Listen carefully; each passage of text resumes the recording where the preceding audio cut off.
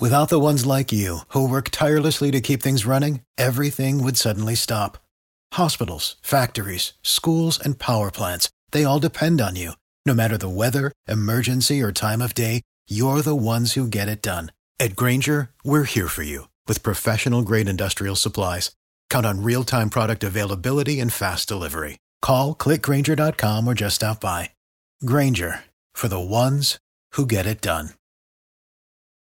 There's a new class of video I love to watch on YouTube. Drivers refusing to stop for protesters in the roadway. You go slow, but you plow right on through the little hipster millennial know-nothings. Happened in Durham the other day. Pickup truck pulling a trailer. The protesters try to stop the truck. No way. The truck just drives right on through them. And I love this. The police say, we are not going to cite that driver. One of the protesters' safety patrol, I think, she said, well, there were kids there and people with different mobilities. Well, first of all, if you're a parent, why are you going to let your child be in a situation like that? And if you have a different mobility and you can't pick up and move, what in the hell are you doing in the middle of the street in the first place?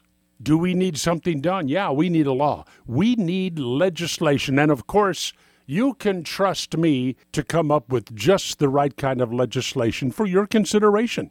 If you are driving and you encounter a bunch of weirdos blocking the road and protesting for an $85 minimum wage or something, the law requires you to stop, sound your horn one time, and then drive straight ahead at no more than 5 miles an hour. If you follow those instructions, you will not be held liable for any injuries suffered by any of the protesters. And they are estopped, that's a legal term, they are estopped from filing any lawsuits against you for their injuries.